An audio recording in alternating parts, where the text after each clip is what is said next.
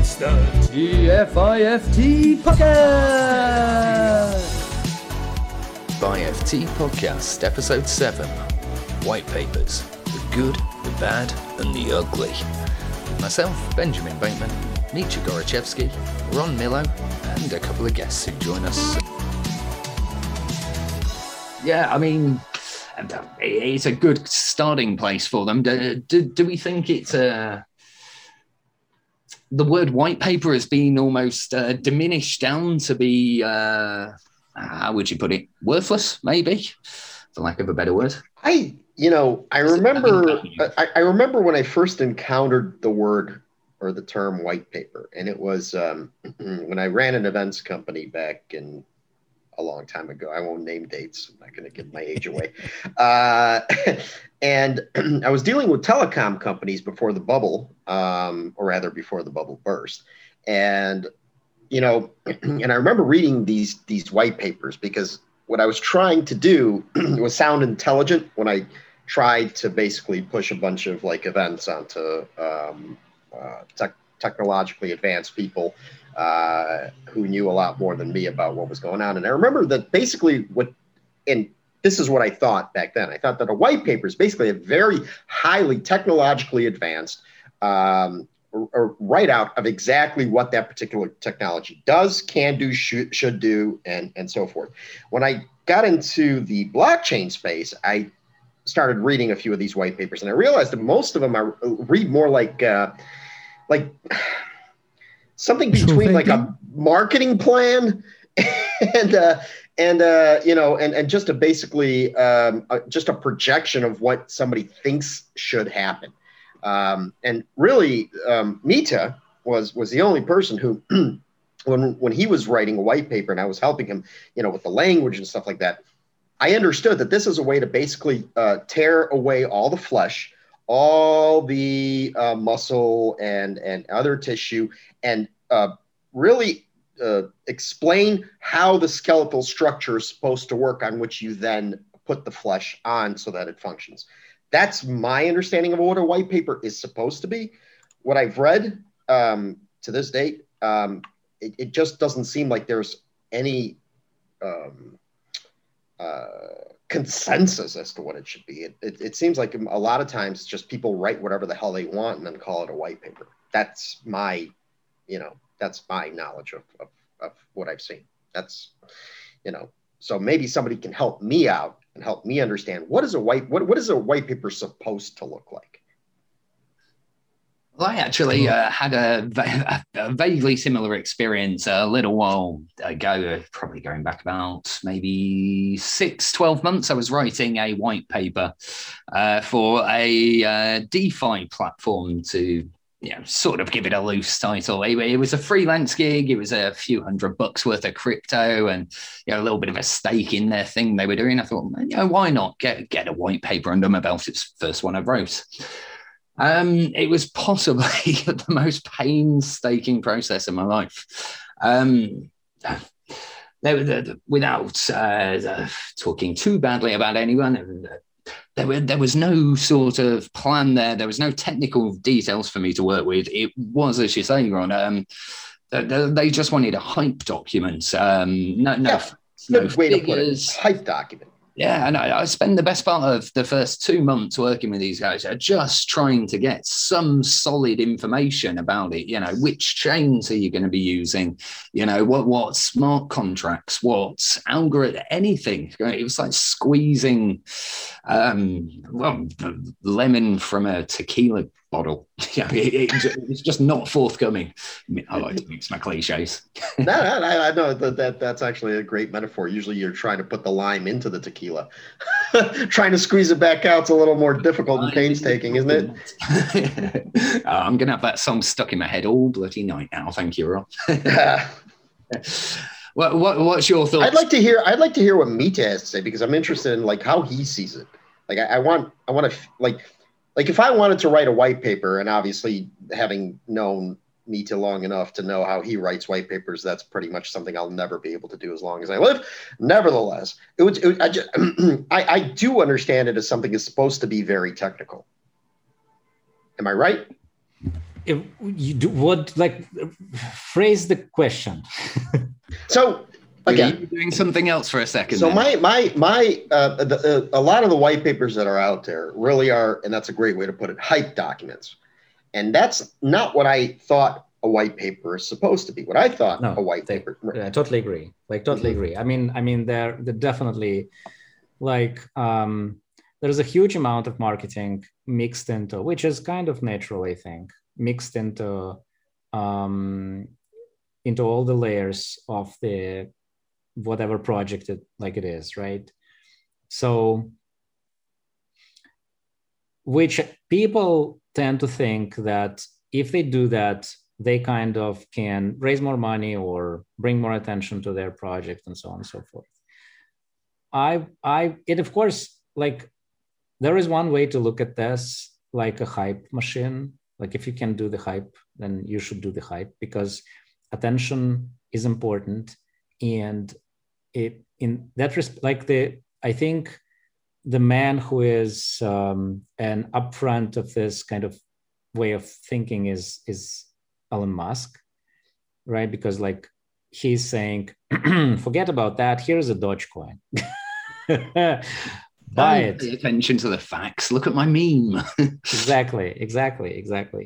So, and look at where it gets us. In the end, so there is one way to think about that, and another way to think about that is the intrinsic value. Like, go with intrinsic value, and over the long term, the intrinsic value would always win. Like, the project that has this value, they will always win on the long run. So here you have, like, I think both of them are important, but when we talk about white paper, I think we're talking about description of the intrinsic value of the project, like the technical stuff and the underlying philosophy. So I'm not saying that it should be it should be fun. It can be fun, but I don't think it should be a marketing document. If you want to create a marketing document on top of white paper, or like near white paper, around white paper, you can do that.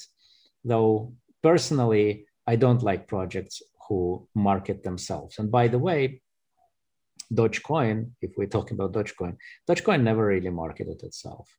It's a fun token with a fun philosophy behind it, and that's why it's been picked up as the fun subject a lot, and that's how it's got attention, right? Well, so. Without going tangenting, the main thing with Dogecoin is it does what it says on the tin. It's a famous marketing line we have here in the UK. It doesn't pull any punches. You can send it, you can receive it. It's cheap and it's fast, isn't it? So why wouldn't people love it in the kind of low attention economy we're in? Sorry, I'm not holding Dogecoin, by the way. That's not a shill. By the way, I apologize. I'm going to excuse myself for 2 minutes, just so everybody knows, just in case. I have to.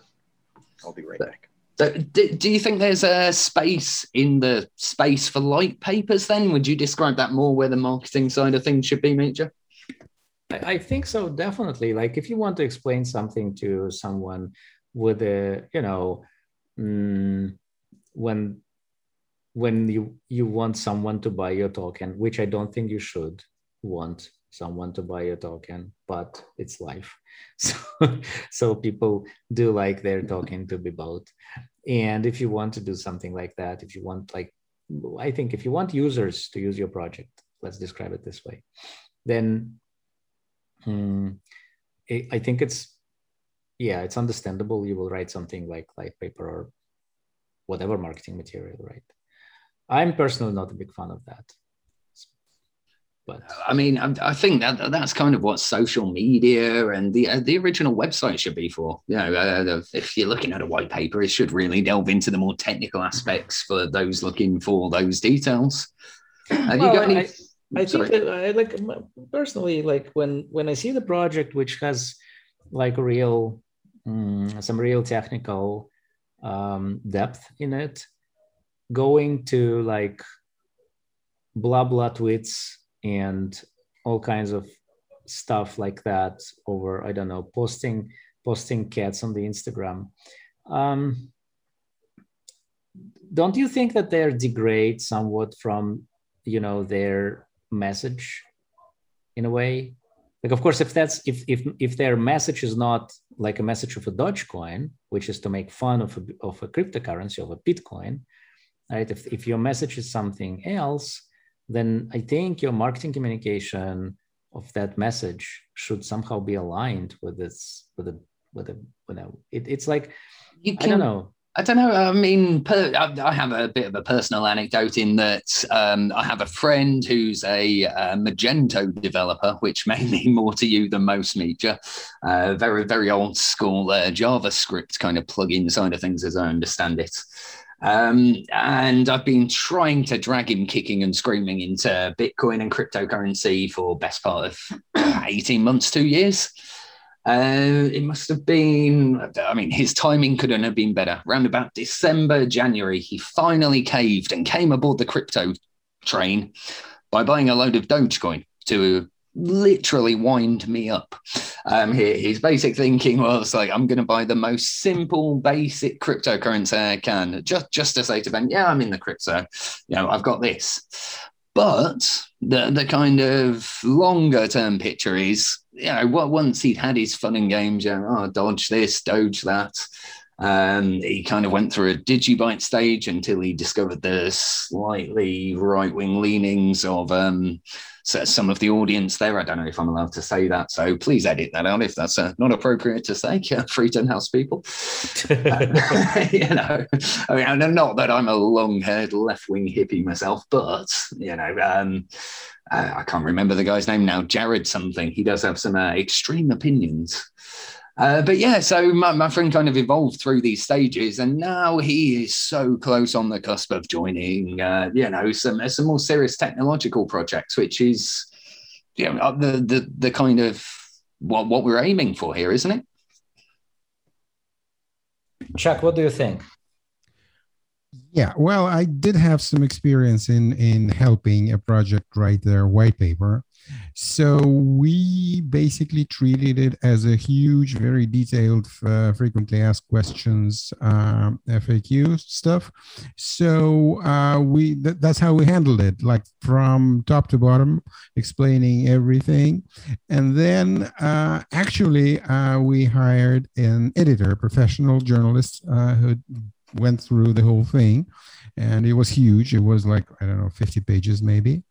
And later, when the project went live, everybody commented that, it was actually quite a good white paper because it did explain everything in great detail without obviously going into programming techniques and stuff like that. So two questions. Yeah, it really... Sorry.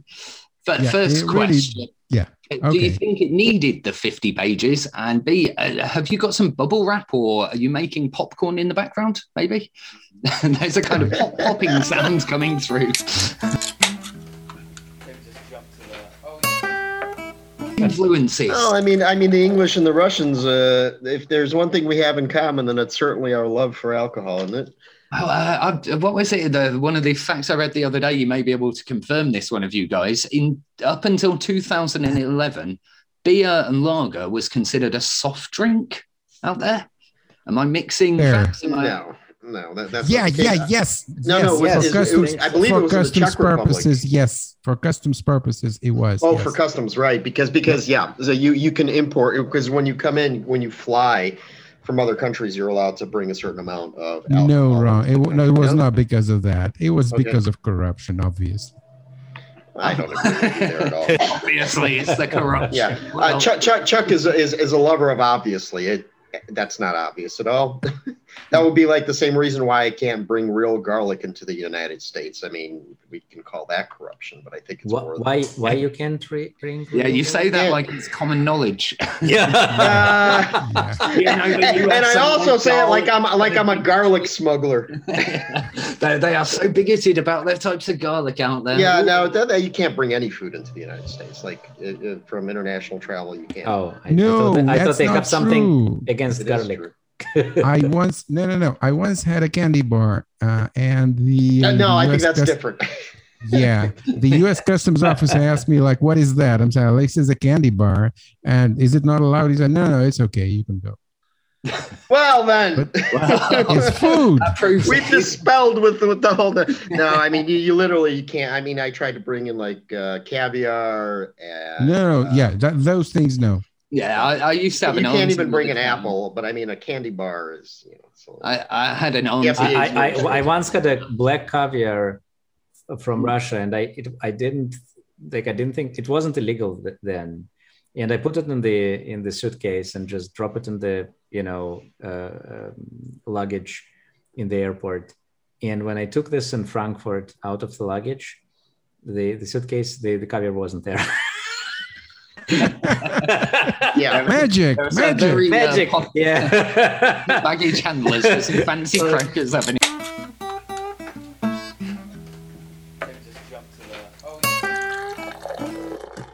So I always thought that basically what a white paper is like we all know that like business plans nowadays are a thing of the past, but to me a white paper is sort of like the back office or the technological side of what a real business plan is that explains everything from 0 to Z in Yep. I don't think so. No, I don't think so. I don't think so, because business plan is describing the business model of a project and the back office. I mean, like the technological end of the business. There is no such thing. Like the business plan is the business plan. The business plan, first of all, even VC are not taking business plans anymore. So it's completely passé, because everything you write in the business plan will not happen. So like it's a paper of a fantasies that will never happen. And even today, like today's investors are no longer, usually want that. Yeah, I'm aware of that. And that was my point. So the saying that white paper is a business plan is definitely, I think, incorrect. It's also, when we talk about blockchain and the white paper on the blockchain, right? Remember that it's not exactly the project. It's not exactly the project that should have a business model, that should have a team, that should have and I understand that VC now coming to the blockchain space and they want that, because that's what they used to have all the time. So they want that, but I think, and maybe that's not we cannot cover that today, but I think the blockchain projects are completely different from the normal, I would say, company or a project that you usually fund, right? And particularly, well, there are some that might, if you have just a project on the blockchain, some token or whatever on the blockchain, then it's closer to the business. But if you talk about layer 1 blockchain, then it's or any kind of protocol, then I think it's a very different proposition and very different kind of, it's not a business, okay? And I don't think you should view it as a business, bottom line. Well, there are different white papers for different things. So for layer 1, I totally agree with Mitya that you don't really need to talk about business, but there are white papers for very specific projects, and don't call them white papers. I don't think they should be called white papers. Yeah, no, the light paper should be that. I mean, that seemed to me. Yeah, you can do the business plan, the project description, whatever, but why you should call it white paper? Right. We've just got Noam joined us from the community. Noam, are you there? Can you hear me, buddy?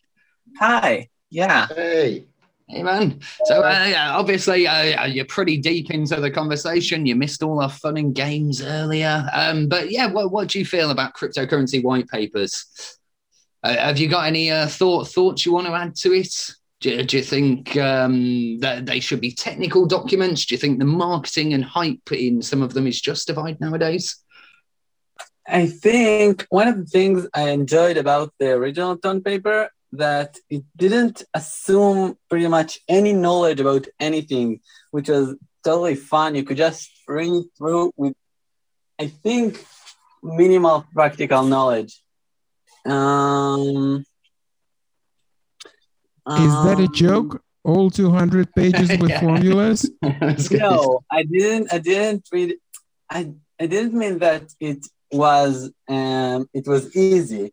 I meant that it didn't require a lot of prior knowledge. I agree. It didn't cross-link to many other, blockchain research or technical research. It just tried to build everything from scratch. And I think this is maybe a good thing for a white paper, but a very bad thing for the project. I disagree strongly with you there, buddy. See, like I say, I've said a couple of times, I've come from a kind of scientific background, biology, where I've had to write several kind of dissertation-style science papers, and it's all about referencing, isn't it? And you don't want to bore people who are already down the rabbit hole with a bunch of stuff they already know when you can just leave an asterisk to the pre-existing research. More than that, I think it's an inventing the wheel also went a lot there. So because there is a lot of prior research that has been done and it should have been be included. And the fact that it didn't actually, I don't think it adds a lot of value actually. That's my thinking. That's actually also a good point. Should a white paper be boring, or should it be? See, so boring. Where do we draw the line? Boring to whom? It's very subjective. Right. So where do you draw the line between so we have on the one end of the spectrum we have marketing baloney, right? On the one extreme. On the other extreme, we just have a hugely technical paper that can bore anybody who's not deep in the technology to death. So where does a perfect white paper fit in? I mean, I know the easy answer is in the middle, but what's the consistency here? What really makes a good white paper? Is it just a combination of the two? Is it something in between, or is there some other formula? I think for me, there are very few white papers which are standing out. For me, it should be elegant and it should be kind of short. It should not be 300 pages. A bit like a podcast, possibly. Yeah, maybe something like that. Which, by the way, I was going to say, I was segueing you nicely there, buddy. Just so you met it in the Telegram group.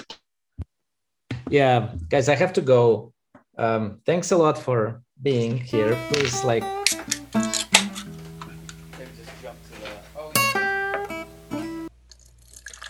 what? Sorry? Have you got Telegram up as well on your machine there? I do. Sorry, I've linked a couple of white papers in there. So, like I said, I kind of titled the show "The Good, the Bad, and the Ugly" in some white papers. Bitcoin and yeah. So we'll skip the good, Bitcoin and Ethereum. I think we all know they're pretty solid ones. But yeah, I wanted to just have a look at these without naming them because I don't particularly want to be. Sorry. We'll edit that part out. Yeah, but I just thought we could have a little bit of a giggle toward the end and all right. through scan, not scam.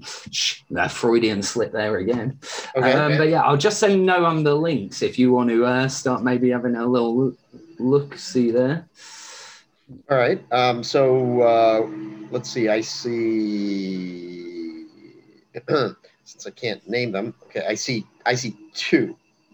Correct. Yeah, there's two. So again, no real game. I just thought one of them was pretty ugly, and the other one was just plain bad, really. Okay, all right. I'm looking at the one that had something flying.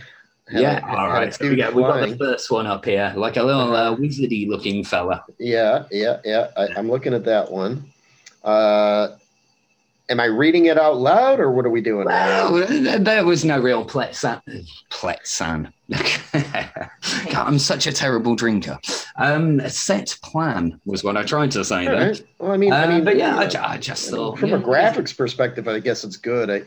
I don't know if it's great, if it's a great idea to, and again, with Mita not here being, I don't know what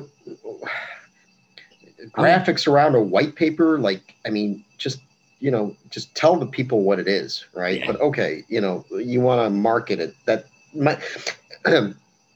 as somebody who just came to look at it, the first instinctual reaction that I have is you're trying to sell me something. Right. Yeah, I mean, this was the first thing that put me off with it. I don't know if Chuck and Noam, you've got this same site up in front of us, but you can obviously see they've tried to incorporate very subtly the green and red trading candles into their main logo, which for me, I mean, that's a red flag and a half, isn't it? And then it warns me. It tells me that we're trying to make this easy for you. Okay. Yeah. Okay.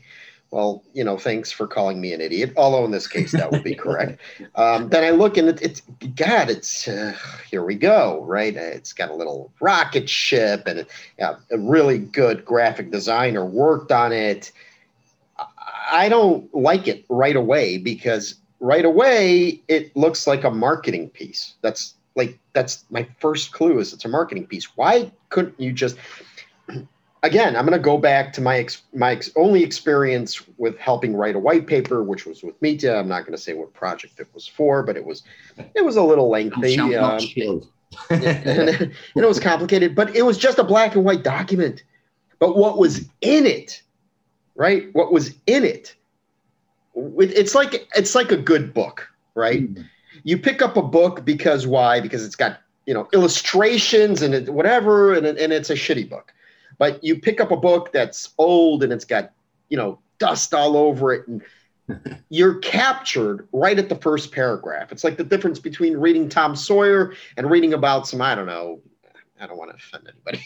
I was gonna pick some kind of pop culture bullshit that we listen to all day, and you can pretty it up all you want. You can have a great cover and blah blah blah, but when you're into like page 3 and you just want to hang yourself, it doesn't matter how much marketing is behind it. It's a bad book. Yeah. Any white paper which looks like a children's book from the offset, it's just, I know it's got to be kind of a bit of a flag to everyone here. I mean, Noam, have you got the link I just sent you on Telegram? Good books usually are not in PDF. I hate that all white papers and paper in general in PDF. You can't read PDF on mobile. Damn it. Well, yeah. Oh, sorry, buddy. Yeah, tried to bring you on this, but what do you think makes a good book then? Speaking to the author here, or the wannabe author who's been published once in an anthology but has big dreams. Is that a question to me?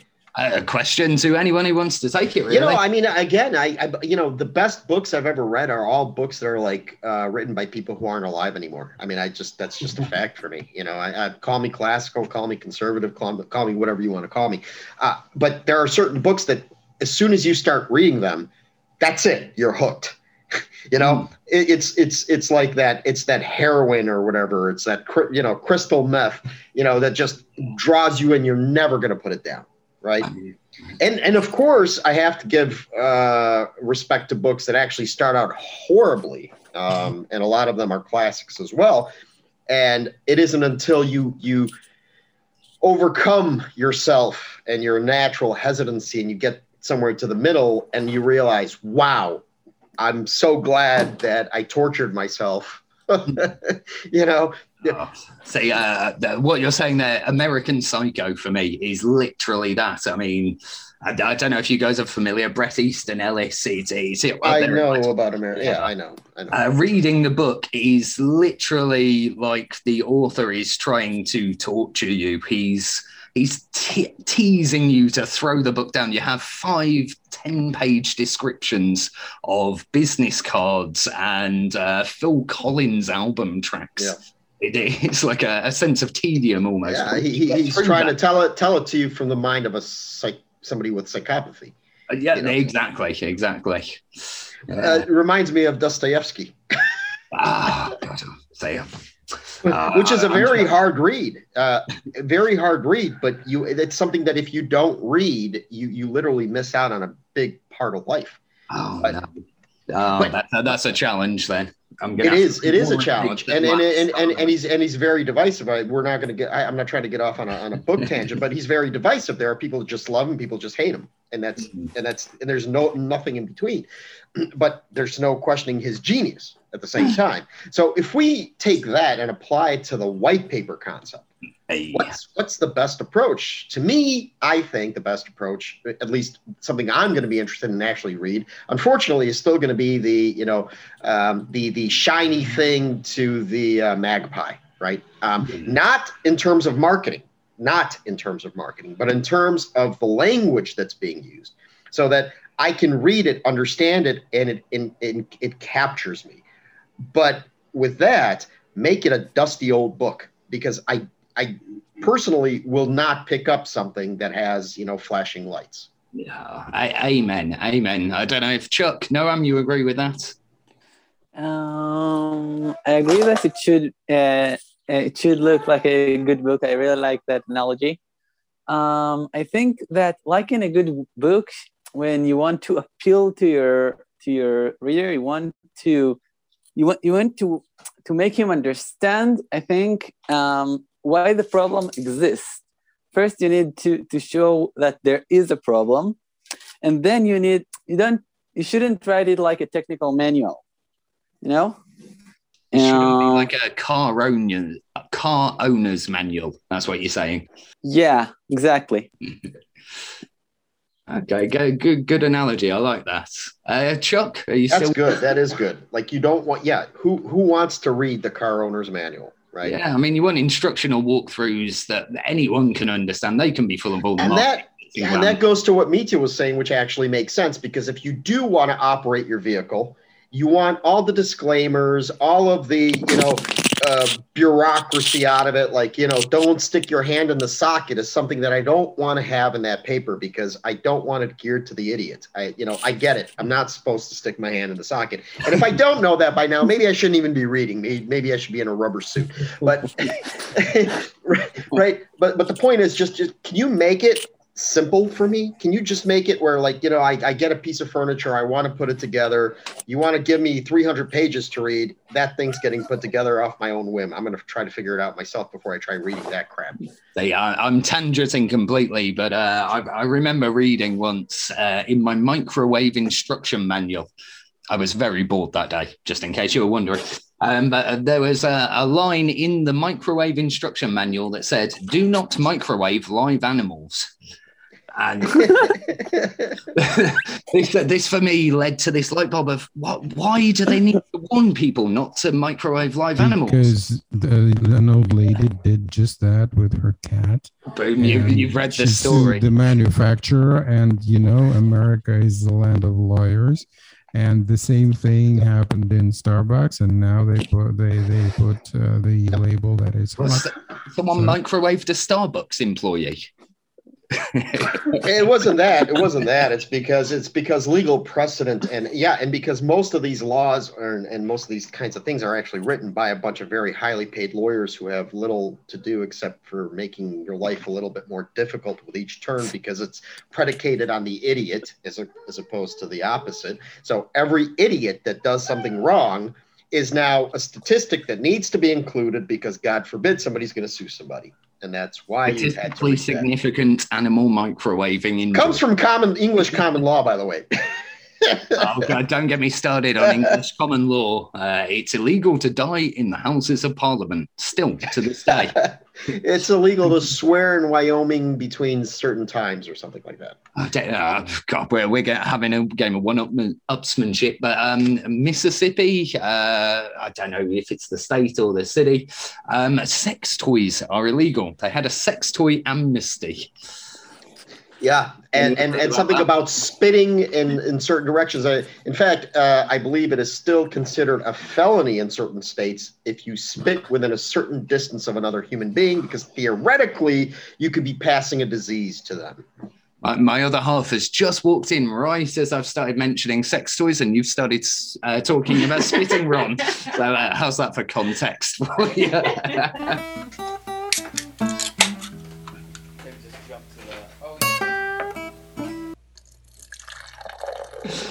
Right, so time's getting away.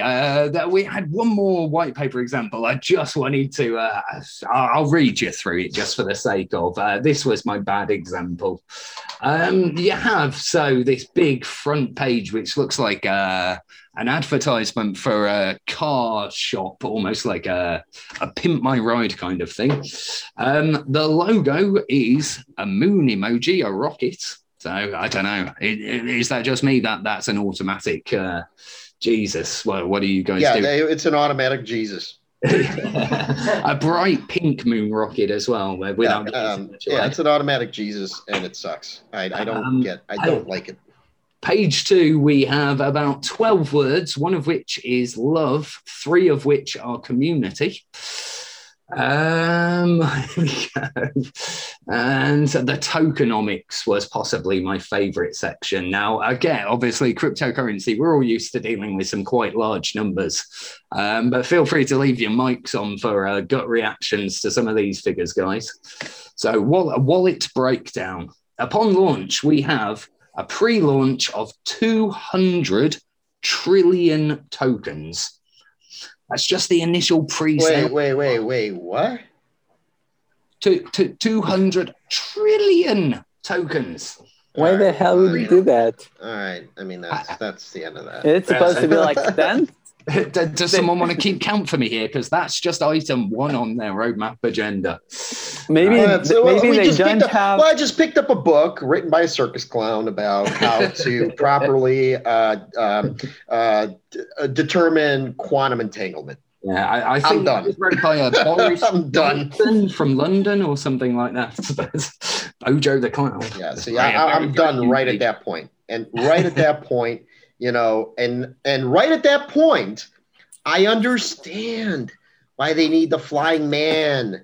I understand why they need that brilliant, they must have spent thousands of dollars on the graphics. I mean, whoever did the design work, they got paid. They're laughing all the way to the bank. Right? It's very sort of snakeskin, shiny, beautiful smoothness, isn't it? Like almost like a microphone. I get how many hours do you think they debated the shade of pink? Right? Fascinates me. I think that the smartest person who did this white paper is the graphic designer. Are you singing along in the background there, buddy? No, my friend there, I'll mute. Sorry, you were saying, Ron. Yeah, no, I mean, that's it. I mean, this is this should be something like on Fiverr, with somebody saying, this is the design work I do, and that guy is going to make a lot more money than the people who wrote this white paper. Of course, that's not true, because there's enough people out there that will buy into this crap.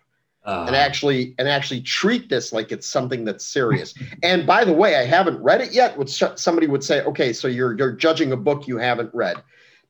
Yeah, I am, because you said how many trillions of tokens? Okay, you're an effing idiot. And I'm done. Yeah, I mean, like I say, so I'll read these figures, and then off the back of what you said on Fiverr there, I've got a nice anecdotal Bitcoin-related story for you, just to finish up on. So pre-launch 200 trillion tokens. Charity, whatever their charity DeFi aspect is, 100 trillion.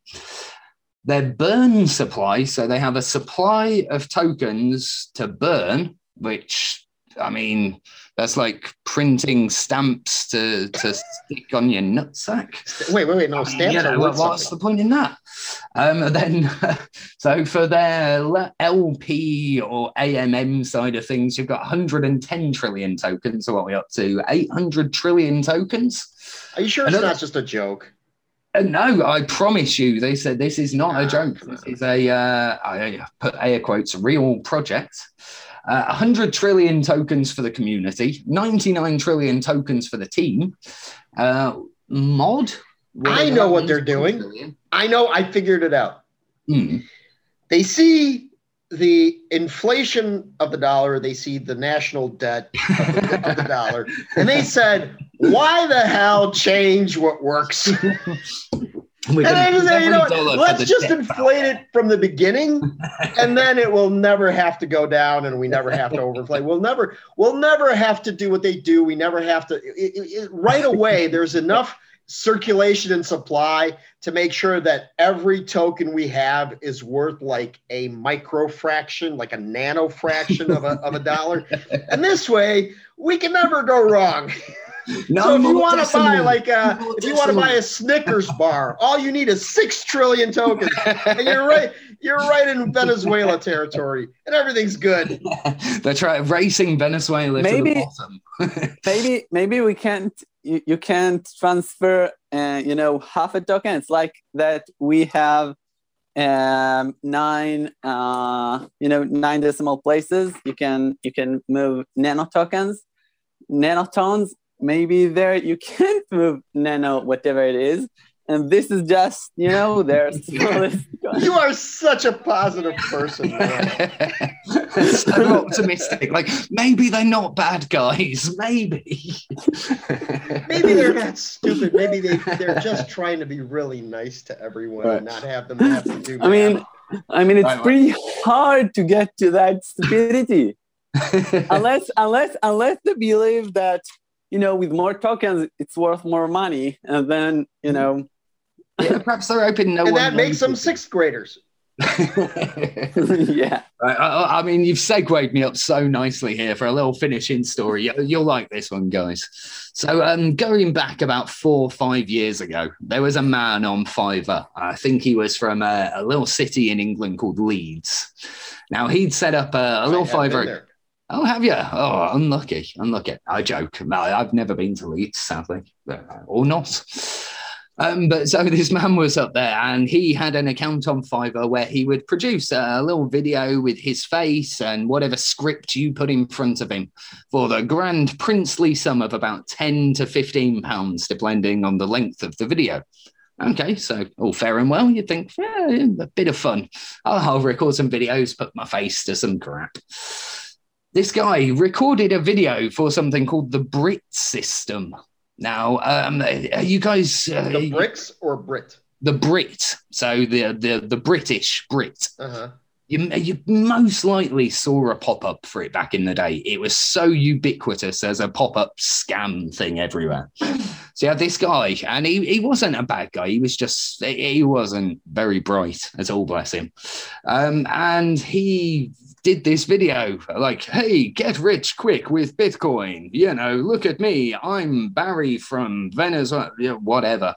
Look at my big yacht, obviously, with a green screen. Almost like a what do you call it? A pyramid scheme kind of thing. Yeah, the type of one where the if you try to read rather than watch the video, the page is like 40 miles long and it keeps telling you, I'm going to tell you how to do it any minute.